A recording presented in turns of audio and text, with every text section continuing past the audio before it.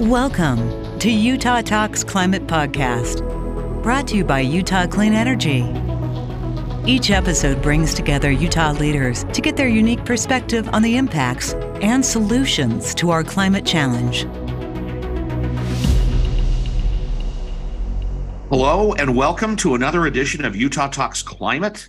I'm Tom Love, president of Love Communications and your host today.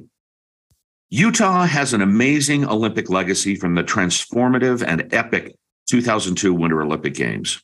We now have an opportunity to host another Winter and Paralympic Games, and Utah is abuzz with conversations about this chance. So that's why we're excited to have Catherine Raney Norman as our guest today. Cat is a four-time Winter Olympic speed skater and the chair of the Salt Lake City, Utah Committee for the Games, which is spearheading our work on the Olympic bid. Cat, welcome to Utah Talks Climate. Thank you so much for having me today. I'm excited to talk a little bit about this and our impact going forward.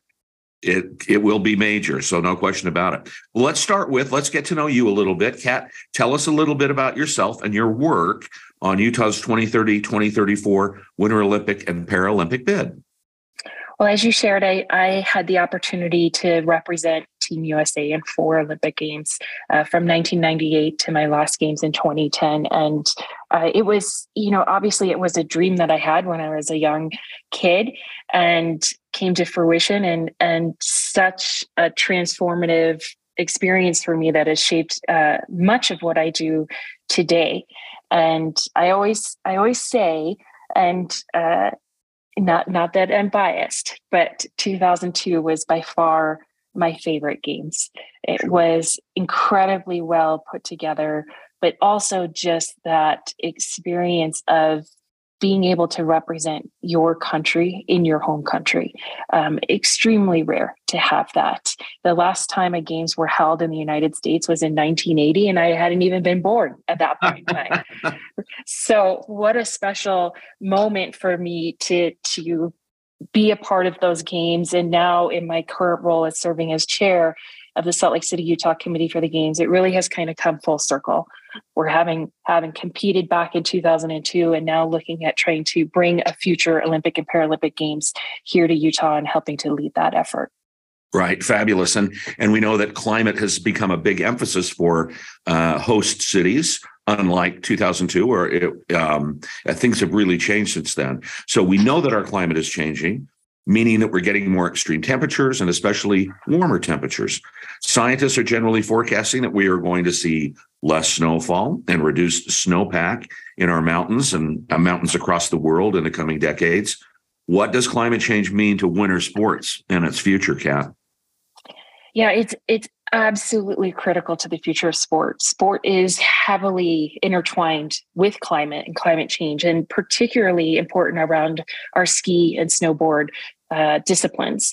And despite an epic winter this past season here in Utah, sure, we saw around the globe, we saw the effects of climate change with shrinking snowpacks, winters becoming shorter, races and competitions being canceled. So the viability, in my opinion, of winter sport is quite vulnerable right now. And so as leaders within the sport movement, working together with the International Olympic Committee, the international federations, the national governing bodies, we have all, I think, recognized that climate is having this dramatic impact. And so as part of what is called Agenda 2020+5, which are a series of recommendations by the International Olympic Committee, okay, the 2030 Games will be the first games that are required to be climate positive.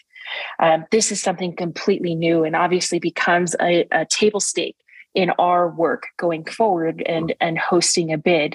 And so we're looking at working together, obviously, with our communities, with our political leaders and our advocacy groups as to how we can help be a catalyst in this area.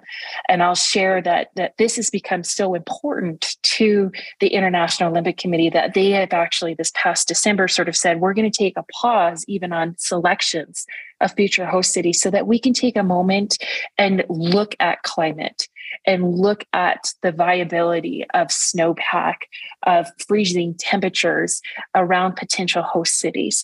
Fortunately, right now, Utah is very well qualified, and we know that we will be able to host future games. And studies project that we could do this all the way up to 2080.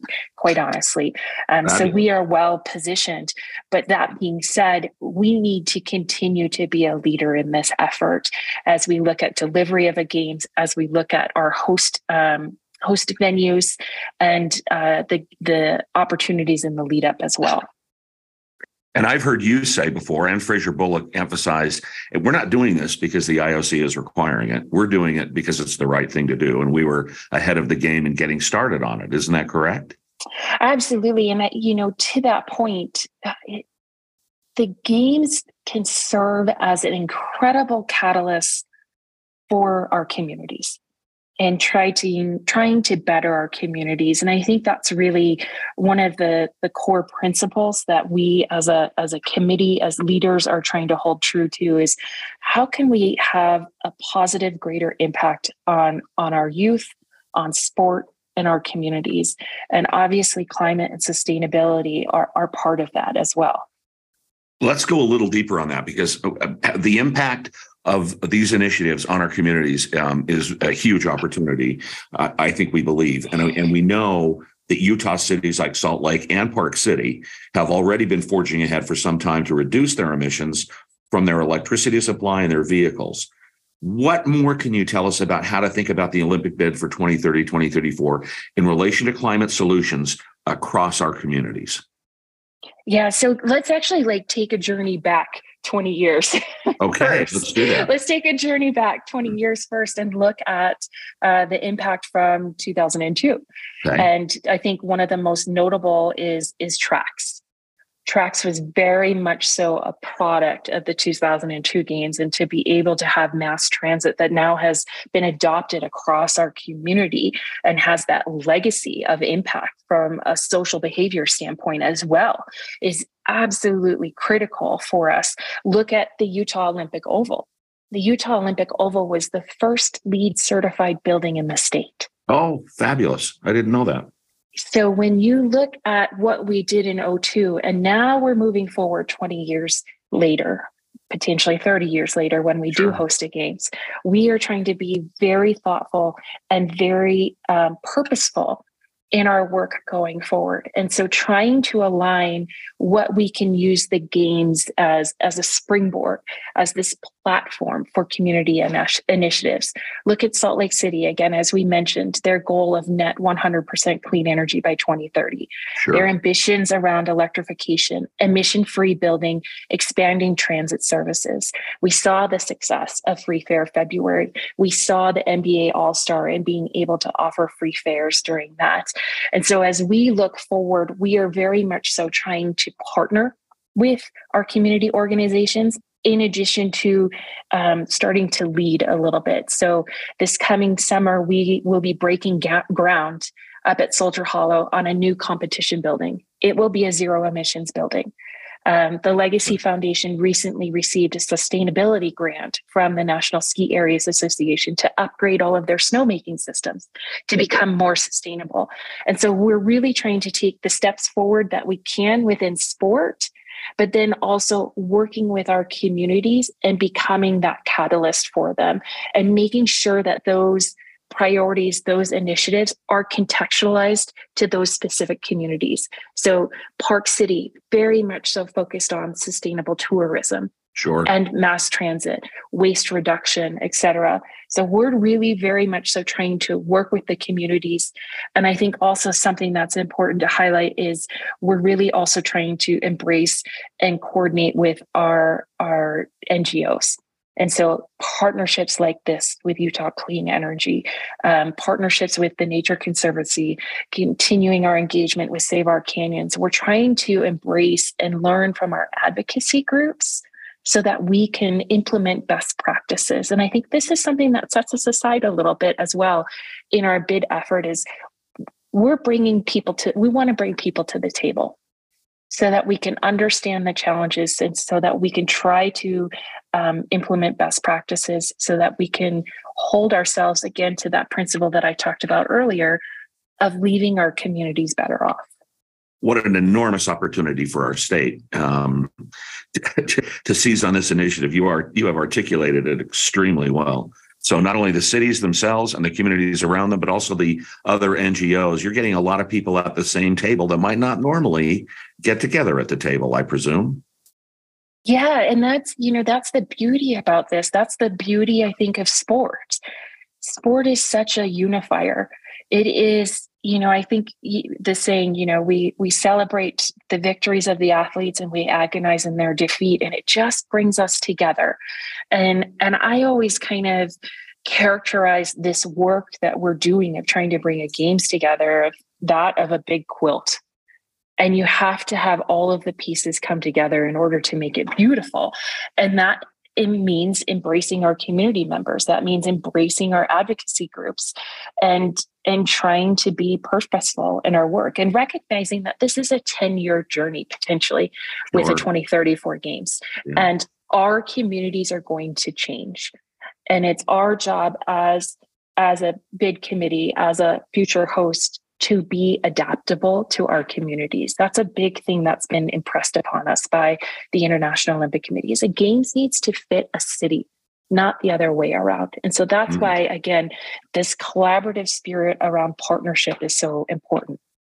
Fabulous. Good metaphor on the quilt. I really like that, how you explained it. And sports is the great unifier. And the athletes within that sport make it all possible. So let's talk about it from the athlete point of view. I would assume that climate change is on the mind of all of our winter athletes. Folks are very aware of it if in competitions are getting canceled across the globe, et cetera. What does action on climate mean for your legacy, the legacy of the future Olympic and Paralympic Games in the mind of the athletes? Yeah, I think such an important question. And when I go out and I host athlete forums, I often ask the question, what do you want our legacy to be after we hosted a games? If you had a headline in the paper, what do you want it to be? And some of our athletes have stated that winter sport has a place in the Olympic and Paralympic movement because of the threat of climate. And so it very much so is hitting home on these athletes. They're seeing it day in and day out when they're training every single day. Sure. And they can't go and do summer training because the glaciers have disappeared, right? Or their races or their World Cup events are being canceled because there isn't enough snow.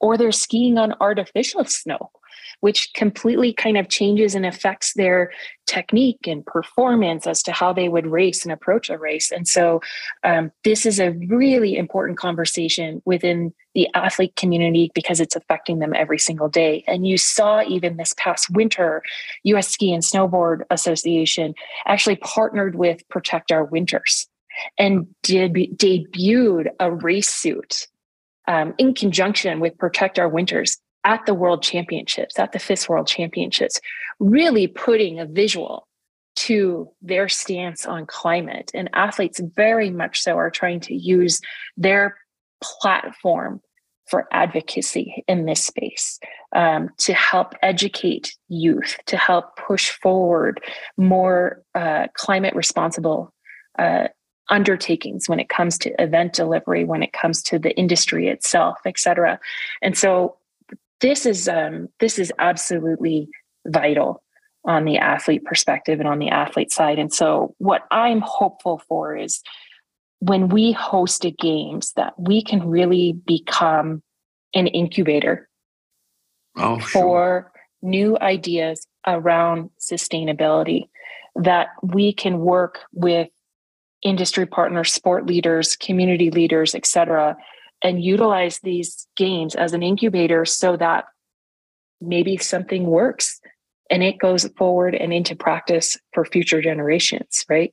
Maybe something didn't work. That's okay as well. We're going to learn from that and pivot. But I think we have this tremendous opportunity to utilize this as an incubator for different initiatives that could really have a tremendous impact on our communities. Climate change can often be a very difficult topic to talk about and embrace because sometimes it's a bit overwhelming or foreboding. But you sound really hopeful. You sound excited. You sound optimistic. about how climate change is affecting your sport, but what we can do to take action and what an opportunity this is for the state of Utah's athletes, citizens, communities across the state. You sound hopeful. I am. I think I when people ask me to sum up the Olympic and Paralympic Games in one word, it's actually hope. That's what I think.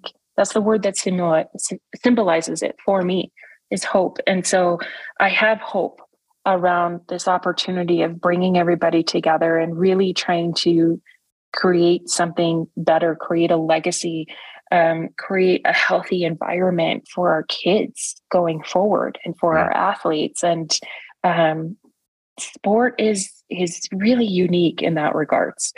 And I've seen it so many different times in so many different facets that I'm optimistic that we can genuinely use this as a platform for good. What great advice. You've given me hope too. Any final thoughts? Anything you want to add to the conversation? This has been very, very robust. Well, we're so appreciative and grateful to the partnership with Utah Clean Energy. And I hope that we can continue these conversations on our journey that we're on over the next 10 years and look forward to keeping you all updated and working together with you in partnership. Well, I know on behalf of Utah Clean Energy and Sarah and Josh at Utah Clean Energy, we very much love this partnership and are looking forward to getting our hands dirty and making concrete changes and opportunities in the state of Utah. So thank you. Kat, it's been a wonderful discussion today. My guest today has been Catherine Raney Norman, the current chair of the Salt Lake City, Utah Olympic Bid Committee and 4-time Olympian speed skater. Kat, you've been wonderful today. Thanks so much. Great discussion. That's it. That's another edition of Utah Talks Climate. We'll see you on the next one. Thanks so much, Kat. Bye-bye. Thanks for listening to this episode of Utah Talks Climate. Check back for more episodes next month. And in the meantime, stay in the know on all things clean energy and climate by signing up for Utah Clean Energy's newsletter at utahcleanenergy.org.